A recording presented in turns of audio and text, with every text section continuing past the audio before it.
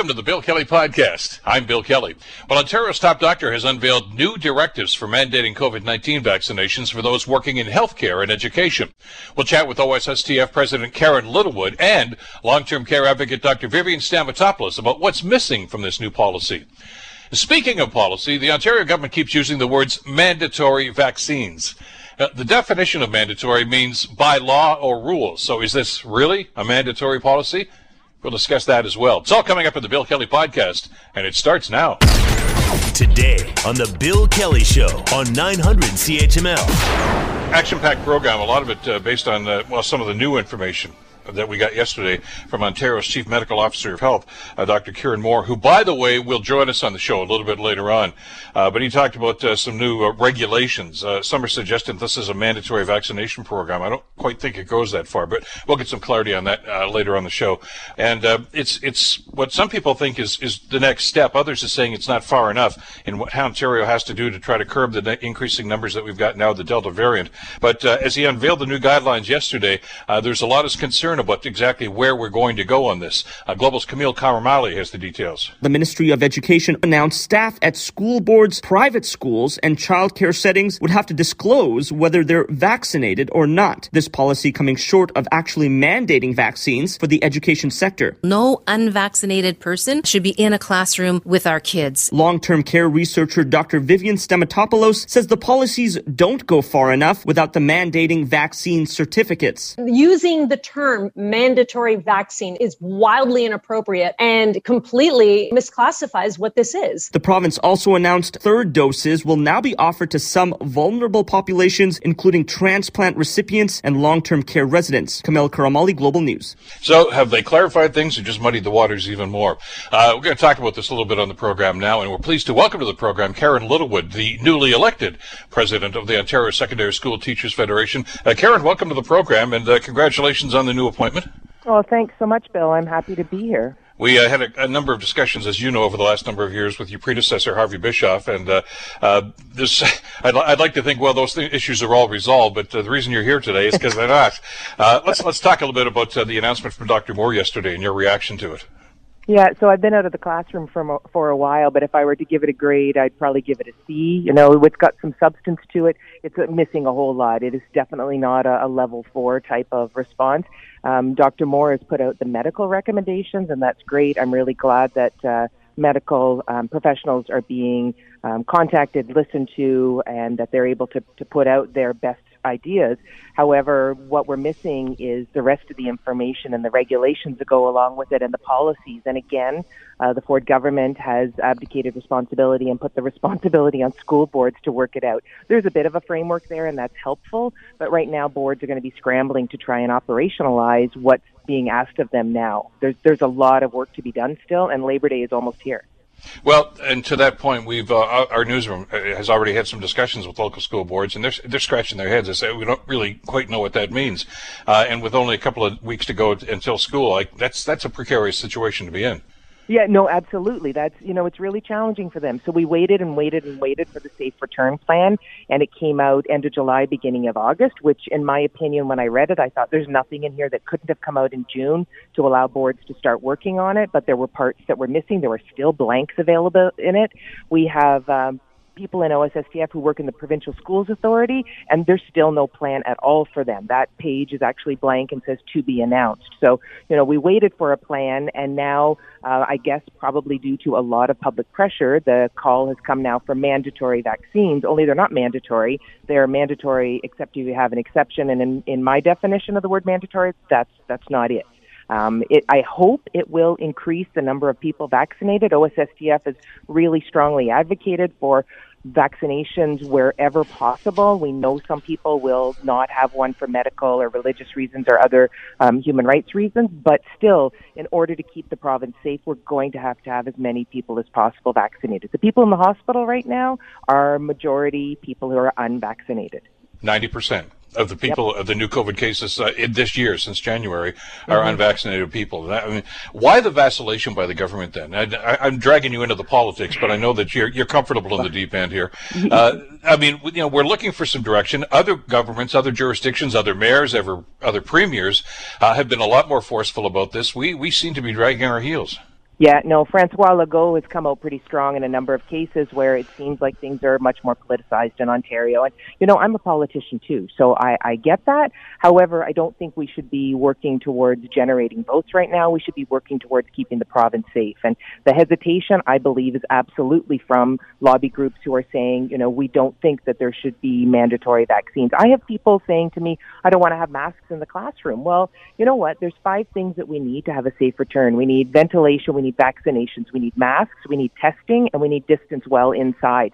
And those things, in my mind, are non-negotiable. We need the money to go along with them, to have all of them in place.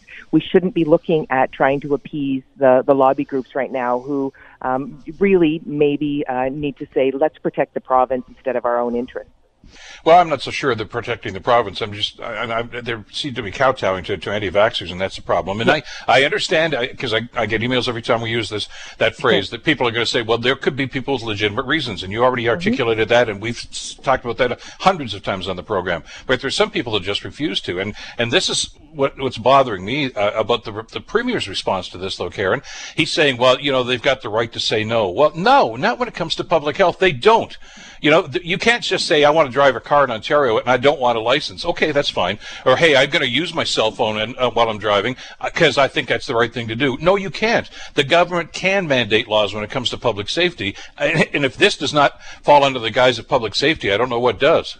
Yeah, no, whatever can be done in order to protect the public, that's what needs to be done. And you're right. We can't be just kowtowing to lobby groups who want something to happen or to not happen, in fact. Same with you. I'll get off the phone now and I will have emails and complaints saying you shouldn't be saying that there should be vaccines, and then I will have people saying it should be mandatory and everybody should have a vaccine in their arm. There are some people who can't have the vaccine, and their employment should not be affected by that. They may need an alternate work location, or there may be some other protections in place. They may need greater protections. People who choose to not be vaccinated are going to have an education course. I don't know that that's going to be effective. I think the people who by conscience are saying I don't want to be vaccinated. Some may say in the end, all right, I'll get my vaccine. Vaccines are readily available now, and that's what we should be encouraging. I'm concerned that the 12 to 17-year-olds are not really, the numbers aren't going up rapidly enough. So our members in OSSTF in all aspects of education are going to be faced with questions in the classroom: who's vaccinated, who isn't. School boards have to track all of this. And how do they do that in the amount of time that's left before Labor Day? By the 7th of September, they're supposed to know who's vaccinated and who isn't. Well, there are 2 elements to this as far as you're concerned. Of course, your members in secondary schools, meaning the teachers, of course, and the students. And many of the students, especially in the senior grades, are eligible and probably should have been vaccinated. We don't know who is and who isn't because apparently we're not allowed to ask. That's the rule. I get that. But I'm hearing from a lot of parents, and I'm sure you have, Karen, and will continue to hear from, who say, I want to know, the teachers in my son or daughter's classroom are vaccinated. If they're not, I don't want them in the classroom. I'm not going to send my son or daughter to school. I mean, they're that adamant about this, and I can understand why. There's a 4th wave. This is serious stuff. Yeah, no, absolutely. And Bill, you're right. We also in OSSTF, though, have people working as early childhood educators. So we have people working with 3-year-olds all the way up to post-secondary and adult education. So we do have the wide range there. Hopefully the 12 to 17-year-olds will be vaccinated. That access to information, though, by parents, that's not going to be there. But perhaps through increasing the number of people who are vaccinated, and then if I'm going to have to go to school and I'm going to have to declare that I'm vaccinated, and if I'm not or I choose to not say, then now I'm subjected to other testing. I know that's not going to give the 100% reassurance to the parents and the families, but we have the other members in the school who need to know that they're safe as well. People can go through health and safety procedures too. There's a lot of educating that needs to be done, and we need people to be able to feel when they go to work or when their kids go to school that they're going to be safe. Well, and that's what I'm hearing, and I fully understand that. I mean, I'm hesitant. I mean, I've been working from home for how many months now, since March of 2020. I'd love to get back out there. I'd love to start going to movies. I'd love to start going to football games and baseball games again. But there's this assurance that we're looking for, and we're not getting it in the schools, and that's what I think we were hoping to hear from yesterday. I mean, I talk about football games. I mean, I watched the Winnipeg Tiger Cat game a couple of weeks ago here, and everybody at that game could sit there and say, I'm comfortable here because I know the person sitting beside me got vaccinated, because if they didn't, they wouldn't be here, because they're insisting on that right now. The Raptors and the Leafs and the Blue Jays are leaning towards this right now too, where you have to show proof of vaccination or you don't get in the building. We were hoping that was what's going to happen with the school board situation, but again, there's vacillation here, and it's leaving parents and teachers and students, wondering what's going on. Yeah, no, that's right. I would as well love to go to a ball game. The thought of it, okay, that's fine. But then I think about getting there and being there, and it keeps me away from doing those types of things, because I want to make sure that everything is going to be safe and that we're going to be in safe environments. Really, we need to have the push where we are encouraging, where we are that Go Bus plan, where there's a vaccination clinic that's traveling. That's great. The plan is to have vaccination clinics at schools. A great concern that I have is health units are out of money. They're laying people off. How on earth are they going to be able to do this testing, provide the education about vaccinations, and deliver clinics in different schools and other sites in order to have people be vaccinated? The whole system needs all of the parts up and functioning, and I don't know that we've got all of that in place. We'd love to be able, as OSSTF, to be able to collaborate with the government and to work together with them to have a plan that would make sense. I heard Karen Brown, the newly elected president of ETFO, saying yesterday it doesn't go far enough. Just want to mention there's 4 women now leading education unions in Ontario, and I'm really proud of that fact. But we have a lot of work to do, and we would love to be able to work with the government in order to make sure the province is safe. What I'm concerned about here is this sense of deja vu.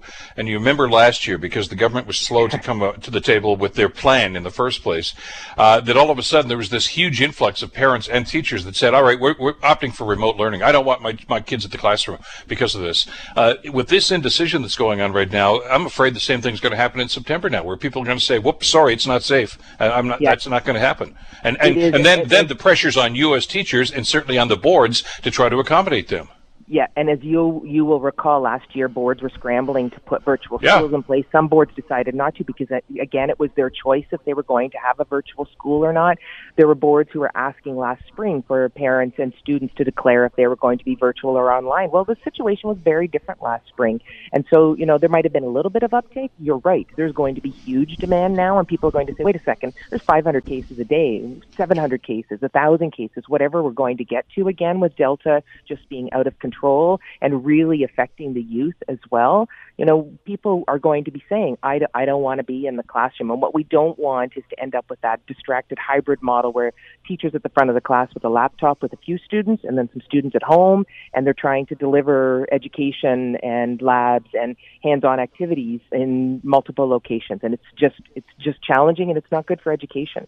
We need to make sure that we know that everybody has the protections in place and that everybody is safe, and we can go back to face-to-face. But just because you wish it to happen doesn't mean it's going to. I got about a minute and a half left here. I got to ask you the key question here about your membership. They heard the education minister a couple of weeks ago said they're going to try to address the ventilation system by the end of Labor Day. We'll see if that happens. Do your teachers feel safe going back into the classroom? So we had a town hall meeting yesterday with our leaders, and there were lots of questions. We are still seeking advice of an epidemiologist, a ventilation expert, our lawyers. There are so many questions. There are so many unknowns. And again, when each board is determining its own policies and what's going to happen going forward, there really is no consistency across the province. Yes, you need a semi-regional approach where you're looking at the cases and where you're looking at those who are vaccinated and who aren't vaccinated in the area. However, I will say, yes, people are worried, they're concerned, they don't know what it's going to look like. They might have kids of their own, and they're worried about them going back to school. And if things have to, we hate the word pivot, and go back to virtual, then what does it look like? It's way easier to lock things down at the beginning of a pandemic. The hardest thing is to open back up, and that's why we're struggling right now, especially with cases out of control. Well, when some of my finest teachers told me, if you don't learn from history, you're going to repeat it. I'm paraphrasing, of course, and we saw what happened last year when that happened, and we, based on what the government was talking to us to do, we went with half measures, and we saw these numbers spike, which ended up causing school closures and another economic shutdown. I don't want to go down that road again, and I know the Premier says he doesn't want to go down that road again, but I would have thought that would have been the impetus for more proactive action, but I guess not. Yeah, no, this is a recycled plan from last year with a little bit more and HEPA filters in classrooms that don't have adequate ventilation, and that's a bigger problem that's been going on for many years, way before the pandemic, is our schools, the state that they are in, and to throw a HEPA filter in the middle of the room, is there training for it? Do we know, or am I supposed to turn it up at lunch when people have their masks off eating? I've got 30 people in a classroom. I still can't be full capacity in a restaurant, but my class is full. Very scary. It is. Well, more to come on this, as they say, and hopefully this is the first of many conversations you and I will have going forward on this. Karen, thank you so much for the time today. Yeah, thanks so much to you as well, Bill. Have a great day. You too. Karen Littlewood, the newly elected president of the Ontario Secondary School Teachers Federation, and echoing a lot of the concerns that everybody involved in the education field is having these days. Teachers, parents, students who are concerned about safety in the classroom. You're listening to the Bill Kelly Show podcast on 900 CHML. Dr. Kieran Moore, Ontario's Chief Medical Officer of Health, is going to be with us later on in the program, but the focus of an awful lot of discussion over the last 24 hours or so has been the announcements that he actually made yesterday, which was actually characterized as an update on Ontario's policy towards vaccination. Well, here's the doctor to explain what he was saying.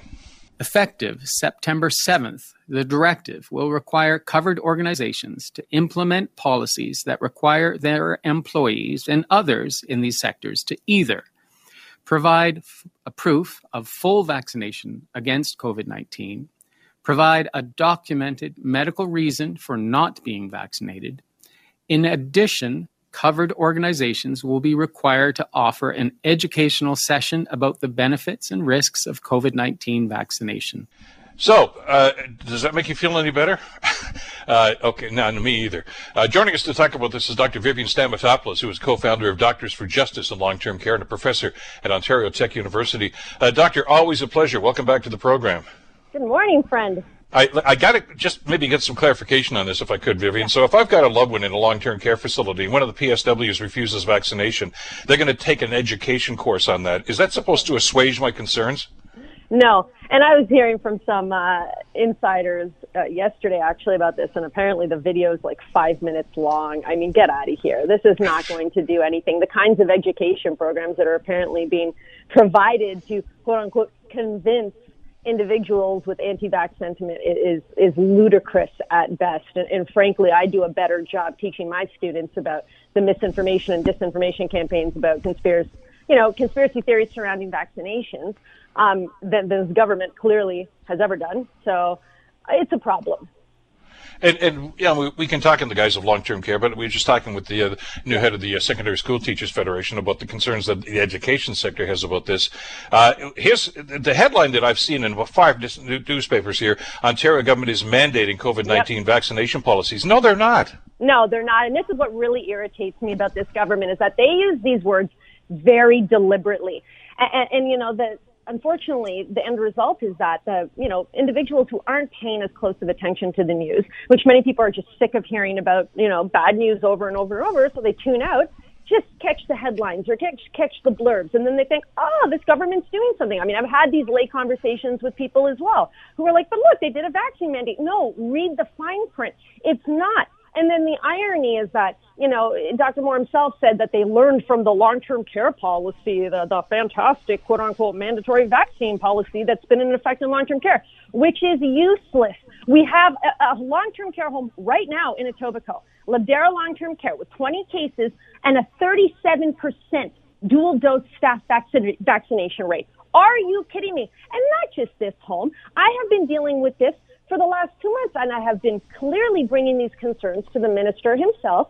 Places like Bayfield Manor, a Southbridge home, which at the end of June had a 25% dual dose staff vaccination rate. And then obviously people that follow me know that I, brought Tansley Woods into the media for their 52% dual dose staff vaccination rate. And it took that public, shaming effectively to get them to send more mobile clinics to the home. And within 3 weeks, they had increased that staff vaccination rate close to 90%, up, almost 35% increase, which just shows that these homes are, just not being proactive enough and actually getting mobile, clinics to these homes, because a lot of this is just about making it easy for people. Not all of these people are anti-vaxxers. There's a small proportion of the population who are, adamant anti-vaxxers, and unfortunately, it would appear that this is the group that this government is catering to, which is mind-blowing to me, because this is a deadly virus, and we are literally catering to what, maybe 5% of Ontarian population? Maybe. I just can't wrap my head around it. Well, and the polling we've seen here, 85% of Canadians are in favor of vaccination and proof of vaccination. 85%. So if your politician likes to stick his finger up and see which way the wind is blowing, that's the way the wind is blowing. So why aren't you responding to that?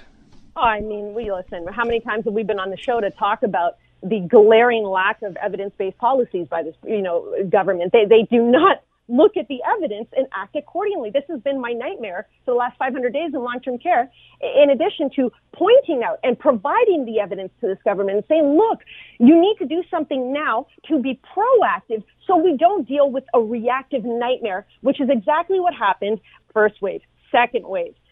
Third wave, it's going down because, thank God, 99% of the resident population is vaccinated. But keep in mind, the fact that the staff aren't mandated to be vaccinated means that even though many of these residents aren't dying, keep in mind, some are indeed dying from breakthrough infections. But we've seen the deaths go down. But the problem is, and what people seem to forget, is that when a staff-driven outbreak occurs, the home goes on lockdown. So these poor individuals, for example, these poor seniors that have been through enough and were isolated for up to, 9 months, often in their rooms alone, are then locked down again. And they've been in this lockdown for 3 weeks. So it has implications. People's decisions to deny the science and do the right thing for the larger population has consequences for everyone else. And this is the part that really is irritating. I really think is getting to, the craw of everyone right now, because the larger population is sick of what are we going to be here next talking about, the 6th wave, the 7th wave? Because government officials refuse to have the courage to do what needs to be done now and aren't listening to the evidence and taking a proactive, precautionary principled approach to protecting the larger population. And given the fact that we're going into a setting with 2 million Ontarian kids non-vaccinated, and what that might be like with Delta, which is 50% more transmissible, which is being equated to the chicken pox in terms of transmissibility, this is going to be a nightmare. Dr. Moore himself admitted in that press conference yesterday that this is going to be a difficult fall. And in the same breath, had the audacity to say, but this is the bare minimum approach that we're taking. I can't. It's literally mind-blowing to me that we're living this reality in Ontario. Well, I've got some, as I mentioned, I got the doctor coming on the show later on today, and my first conversation with him, and I'm interested because there's a number of questions I want to ask him. But one of them is going to be: is there still a disconnect here between medical information and public policy, what the government decides to do? Because we certainly saw evidence of that with Mr. Moore's predecessor, Dr. Moore's predecessor, when we talked to people on that board like Dr. Uni and others that were saying, no, that's not what we said. We said do this, and the government said, we're just going to water that down. I hope that's not happening again, but I've got my suspicions based on what we heard yesterday. Well, it would be looking at it. And another thing I'd love for you to ask Dr. Moore is the third doses part. People were just, they're providing third doses to certain high-risk population. The fact that, and this hasn't been put out there enough, but they're leaving out older adults in the community. I mean, this is a standing thing. So and this has been a problem all throughout the pandemic. The poor seniors living in the community that are not in long-term care, congregate care, the focus was on long-term care, congregate care. Okay. But the seniors in the community who have been largely also isolated, but have to, for the most part, receive home care by people who are not vaccinated often. And this is another problem. And then you've just left them out for boosters when we know the evidence on the vaccine efficacy waning in older adults. And we know that, Israel has started providing the boosters well underway to individuals 50 plus. So how could they leave out that entire group of older adults in the community for a booster? I just can't wrap my head around that. And not even a mention of it, like it's not a problem. Well, and let's look at the numbers here, too. It's not because of lack of product anymore. There are vaccines galore here, vaccines for everybody that wants one. So that's not a problem. I know that I always talked about shortages a year ago when they were talking about their policies, but that's not the case anymore. But the other thing I wanted to ask you about, among many actually, Vivian, is the conditions that were there that caused the rapid transmission in long-term care facilities, especially a year and a half ago, to a large extent are still there, aren't they? I mean, you still have people working for lousy money. Some of them are still working a couple of different jobs, so that things are transmissible from one facility to another. And now you've got people that are unvaccinated, and this is all on top of the fact that we've been told by the medical experts that, look, even if you have been double vaccinated, you can still get this. Yeah. And if you're in a frail and elderly situation in one of these homes, that could be deadly. Yeah, we're in trouble. And listen, we've been talking about this for God knows how long now. I mean, keep in mind that they haven't dealt with the chronic staffing shortages. They haven't dealt with the improper use of agency workers, many of which do not have the proper training, do not have any healthcare expertise. And we're hearing more and more stories of actually fraudulent documentation being discovered by these workers in these agencies, which are, operating like the wild, wild west. And who knows if they're even monitoring vaccination among their agency workers, let alone, the apps that are being used to send Uber-style workers to homes. By the way, that also started during the pandemic and was funded by some of the big for-profit long-term care giants, Rivera being one of them. So if people knew just how terrible it actually was in long-term care, they'd be shocked. But furthermore, we haven't really addressed that this is airborne, so we haven't provided better PPE to these long-term care workers. Nobody has addressed better ventilation and filtration systems. I love it. We talk about it a lot in schools, but do you ever hear it being discussed in long-term care? That's a huge problem. A lot of these homes, the majority of which being the for-profit ones, are older homes with terrible ventilation and filtration systems. So where's the progress there? It's just astounding to me. Nothing is appreciably improved in this sector. The only thing that changed, and I've said this over and over, is that we have a very significant resident population being vaccinated. So thank God, because vaccines work, and that is proof in and of itself, that the death rate significantly decreased over as soon as we started getting the vaccines to this population and at the end of December, January, and really February. So, but other than that, all the problems remain. There's people thinking that it's all fine now because we're not hearing about all the deaths, so everything must be improved. They're wrong. So yeah. Contrast that, and I'm hoping our listeners heard the story this morning on the news as we've been carrying it through the course of the morning. The word out of Queen's Park now is that the Premier has issued a directive that if for his caucus, the majority caucus, if you're not vaccinated or can't show proof of vaccination, you're booted out of caucus. The irony of this to me is so hilariously diversionary, PR stunt indeed, where it's like, hold on, literally you are announcing this on the same day. Like, you can't make this stuff up. It's satire. On the same day, you shot down an actual vaccine mandate to protect our children and all of our other vulnerable populations in congregate care. It's mind-blowing to me that they don't see how hilariously bad of an SNL skit that was. And then when you do a little deeper digging, which I think it was Lorinda Redekop had posted this and then alerted me to it, this actually seems to come into play because it looks like a reporter, Jack Hewen from QP Press, was actually just happened to jump in and do a story and was asking all the parties if they've been vaccinated. And he discovered that most of the PCs didn't respond to him. So then that started to build up a big fury, like, oh my gosh, this is also underlining the problems we have with this PC government not doing the right thing about vaccines. So it looks like literally the most embarrassing, ill-timed PR stunt I have ever seen. Well, and even if there's a shred of truth to this, and the proof will be in actually what they're doing, not just what they're releasing. As you mentioned, the contradiction of the double standard here is blatant. We get that, but this also runs contrary to what the Premier has been saying, that he doesn't think he has the right to impose this, which, as I just mentioned a couple of minutes ago, is total BS. Because of course governments have the right to impose restrictions on the population. That's why we have driver's licenses. That's why we have to wear seatbelts. That's why we're not allowed to use cell phones. It's public health. It's not, that's why you can't get served in a restaurant with no shirt and no shoes. It's not a fashion statement. It's a public health issue. This is a public health issue, isn't it? No question. There was a beautiful Globe and Mail op-ed by University of Guelph professor the other day, Therese Medling, and she really pointed out how this is the harm principle. This is 101. This is how we exist in civilizations. This is what we do to protect our populations. And the simple principle is that, our position as individuals, we're free to do whatever we want until that action poses a threat to others.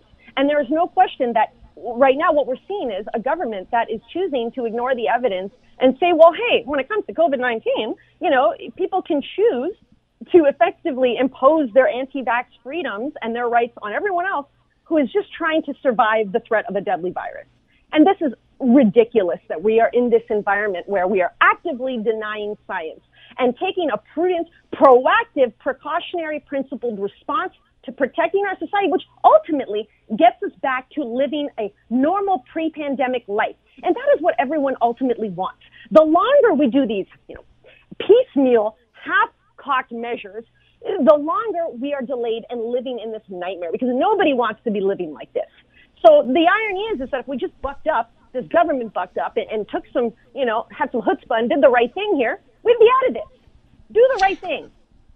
Well, we've seen that happen in other jurisdictions. I know Quebec comes to mind with Premier Legault, who's enacting very, very tough legislation and regulations, not unlike what we've been talking about here. You don't get vaccinated. You don't go into a bar. You don't go into a restaurant. You don't go to a football game. You don't go anywhere indoors without that proof of vaccination.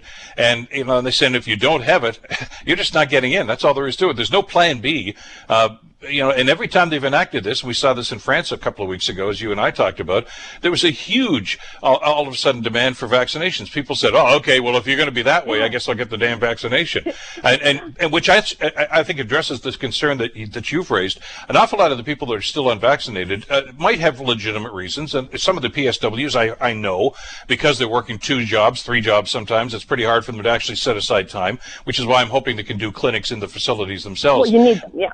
Yeah, but you've got to address that and make it available to people and get that. I mean, we talked about last year, boy, if we ever had the vaccine, but our problems would be solved at this miracle. And all of a sudden came along, and now, we had this huge influx for the first 3 months of it, and now everybody's tailed off. You've seen the numbers. In Hamilton, back in July, we were having over 9,000 vaccinations a day. I think we're about 1,500 now.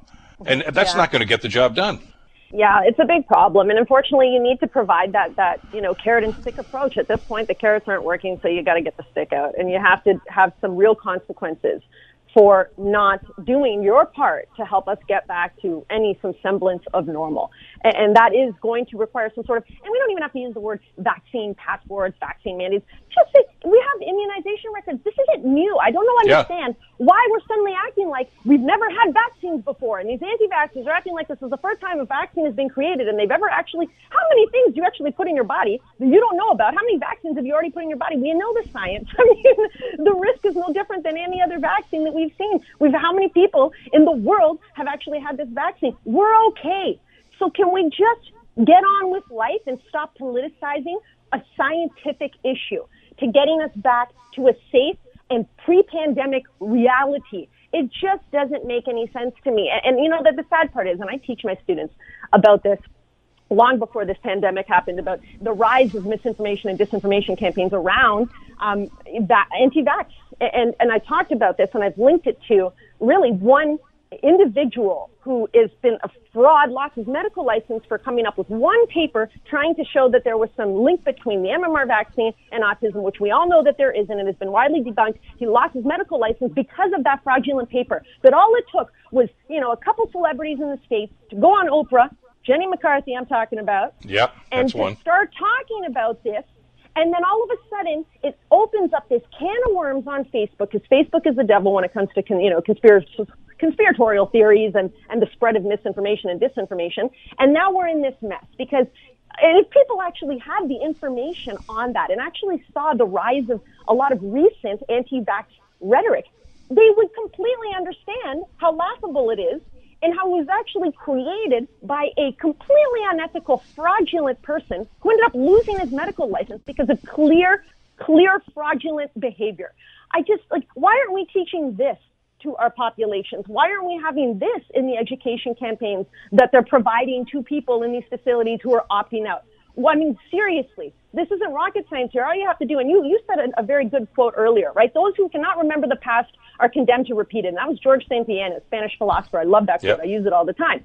And the whole point is, you need to understand the past so you don't repeat it. So first, can we teach people the proper historical roots of this anti-vax sentiment, particularly over, North America in the last, 20 years?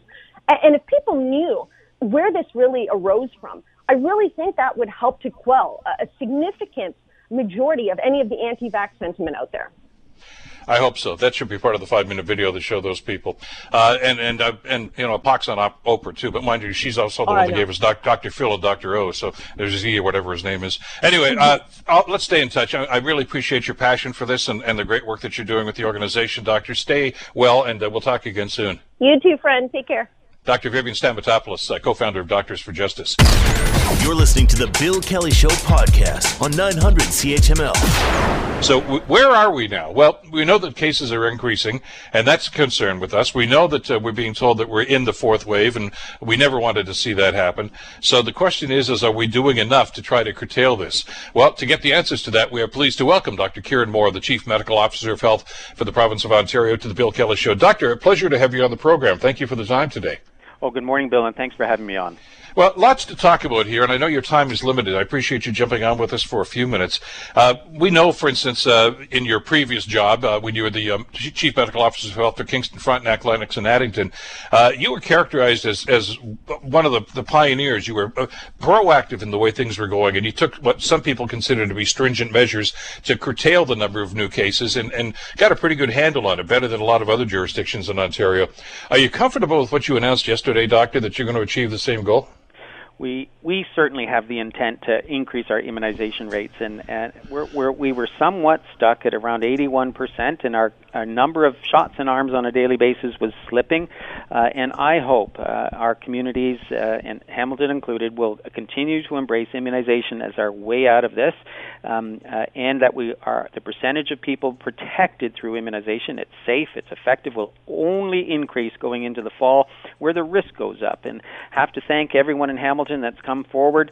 Your immunization rates are good, but we can all do better. You're around 78% today first doses and 70% second doses. But as we go into the fall, the higher the rate, the less illness we'll have in our communities, the less impact on your local hospitals, and the more our mental, social, physical, and economic well-being won't be impacted. With that in mind, I share that goal, and I think most of our listeners do, not just in Hamilton, but in London, where I know the numbers are pretty good as well, Doctor. But if that's the case, and if that's the ultimate goal, why not just mandatory vaccination then?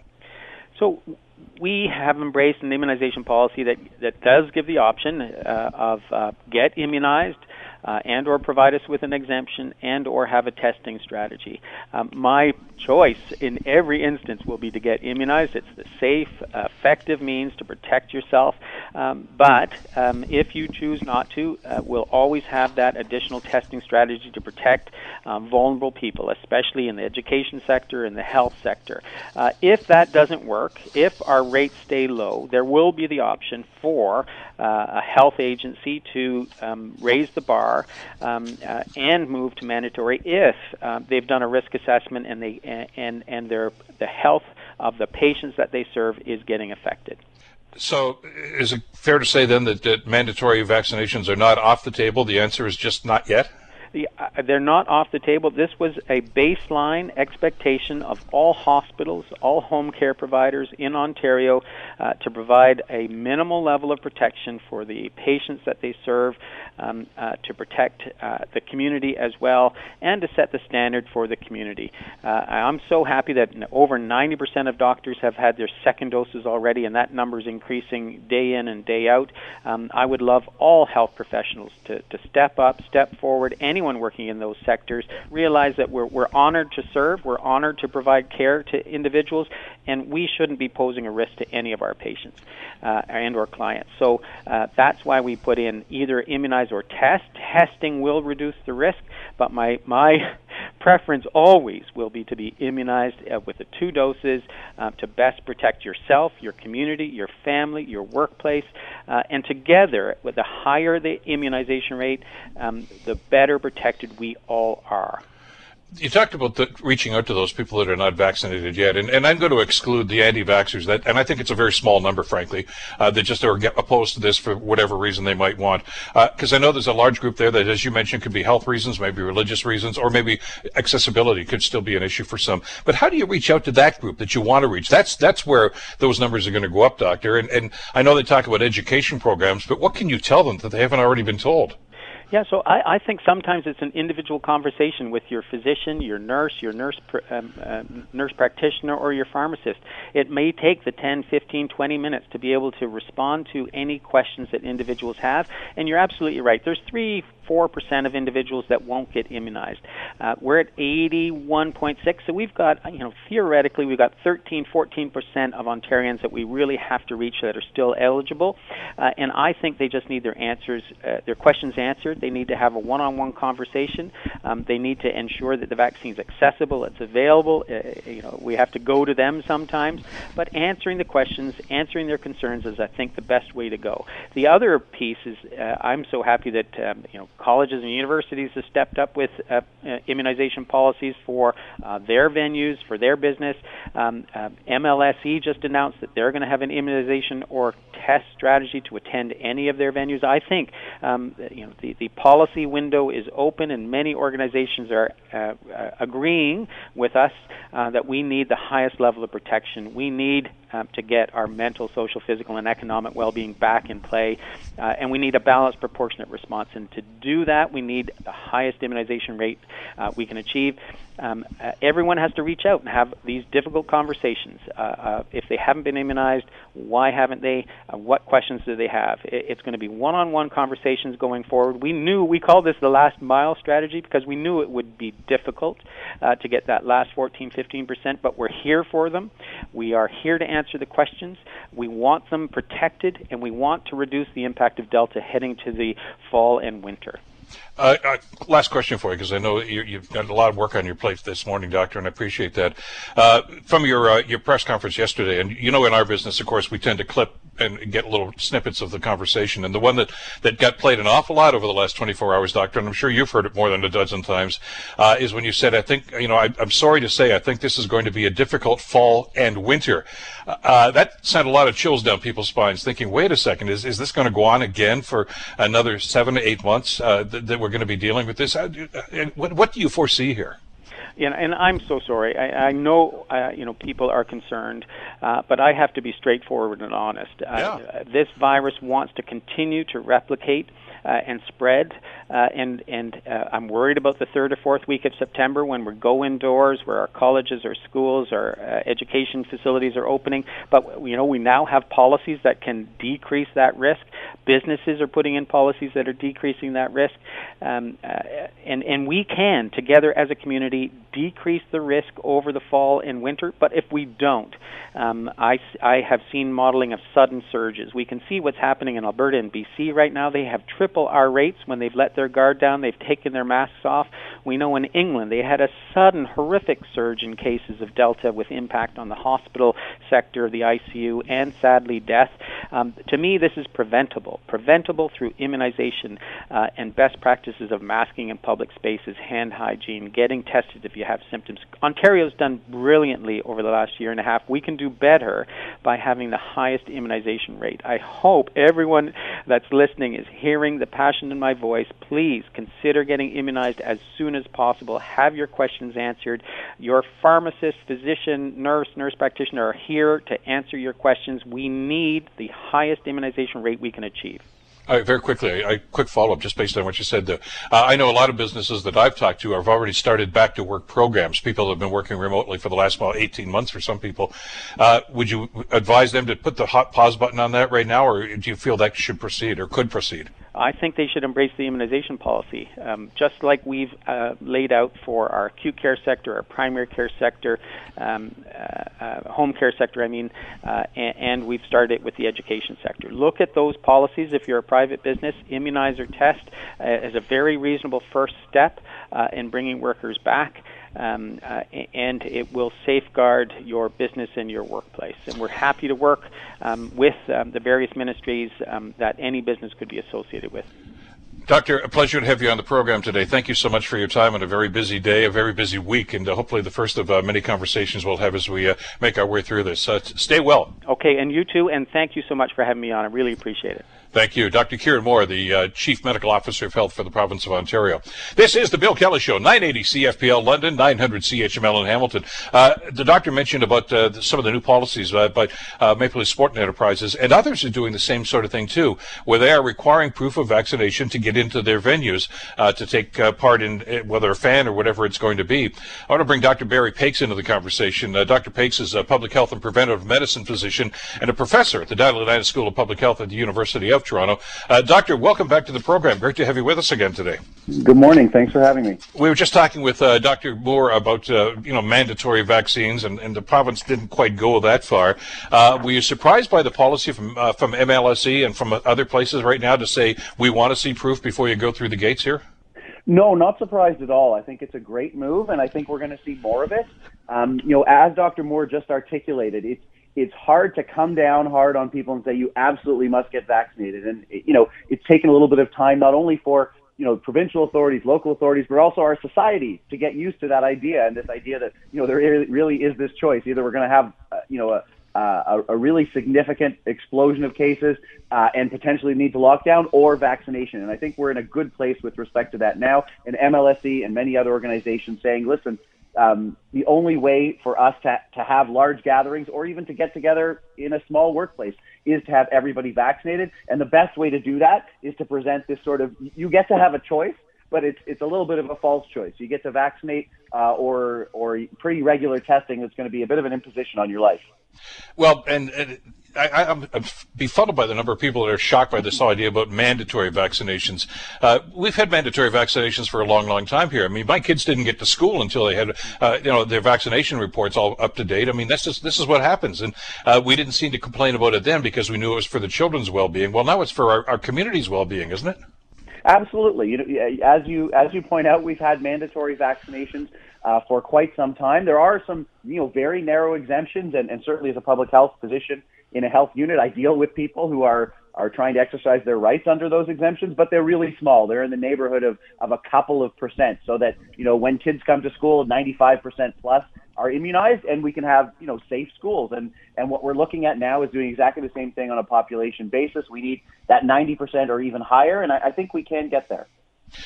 Let's talk about the policy that's enacted here, and I know that there's already been some pushback. The baseball season's already on, and they're finally back, of course, at the arena, and they're upset about this, and some of the fans are. But this is a matter of public safety that we've talked about here. And other jurisdictions, as you mentioned, have done this. Winnipeg Blue Bombers have announced a policy. I mean, you can't get into a Blue Bombers game unless you show proof of vaccination. The Montreal Alouettes are doing that because of the new rules that are in Quebec. Story this morning, I don't know if you saw this one, Doctor, that the Las Vegas Raiders of the National Football League enacting a very similar policy. No proof of vaccination, you don't get into the game. Do you see this catching on? Is this a trend that other arenas and maybe other businesses are going to adopt? Absolutely. But what it comes down to for any of these organizations, large and small, is either you adopt a policy like this or your operations, what brings in your revenue is going to be incredibly disrupted. That's the bottom line. Certainly, public health and community safety comes in there, but it really is sometimes about the bottom line, and you can't run safely without this kind of policy because you're just going to have tons of people, dismissed, quarantining, and overall disruptions, as well as bad PR when something unfortunate happens. So, there's the two pieces of that. The community safety, hopefully, is what's motivating many people, but the other aspect of business continuity is really critical. And I think, pretty much every organization in our society, slowly, because some are resistant, is going to move in this direction. Well, we saw that from the Blue Bombers organization when they made that announcement at the beginning of the CFL season, and they said, look, this is a pragmatic decision on our part. I'm paraphrasing it, but they said the worst case scenario is if the numbers continue to rise, we have to shut down again. That means you're not going to go to any game. Nobody's going to go. So he says we're trying to be preventative and to try to help mitigate those numbers. It makes sense to me. Yeah, absolutely. And just to highlight another sector, universities. A couple of universities came on with these sorts of policies, and now all of them, led by the province, are doing this, because if you can imagine a university student taking 5 classes, some large, some small, some really large, you're just going to have incredible disruptions in learning if you don't have a vaccine or test policy. So it really does make sense in almost every sector. Well, one of the, I was going to say unintended consequences, maybe on the other hand, it was very much intended, was every time a government has made an announcement like this, such as Quebec or France a few weeks ago, and now these policies with MLSE, invariably we've seen a surge in the number of people requesting vaccinations within the last 24 or 48 hours after the announcement's made. So I'm hoping that's going to be a consequence of what happens here. Absolutely. That's the point. You know, we, especially in Ontario, where we've got 80+% who've been vaccinated. It's just a small group, and they now recognize and see themselves as what we call in public health laggards, people who are just, you know, waiting and hopefully sitting on the fence and just willing to get over that fence now that pretty much everyone else in society is vaccinated. And, you know, I hope it feels good for them. You know, people with some hesitation, looking at everyone else, looking at policies of almost every organization that they interact with, including their own workplace, you know, it makes sense, and hopefully they're able to get vaccinated comfortably at this point. Doctor, as always, thank you so much for the time. Great to have you on the show today. Thank you very much. Have a great day. You too. Well, and this is all under the guise of trying to stay well. And I look at this, and I understand what the business community is saying. I talked to a couple of restaurateurs about this the other day, too, and they're in favor of this, mandatory vaccinations and also proof of vaccination. They said, look, eventually we want to open up like some of the other jurisdictions have done, but a lot of people are hesitant to go into indoor dining or to go into a movie theater or to go into an arena because they don't know if the person sitting beside them has been vaccinated or not.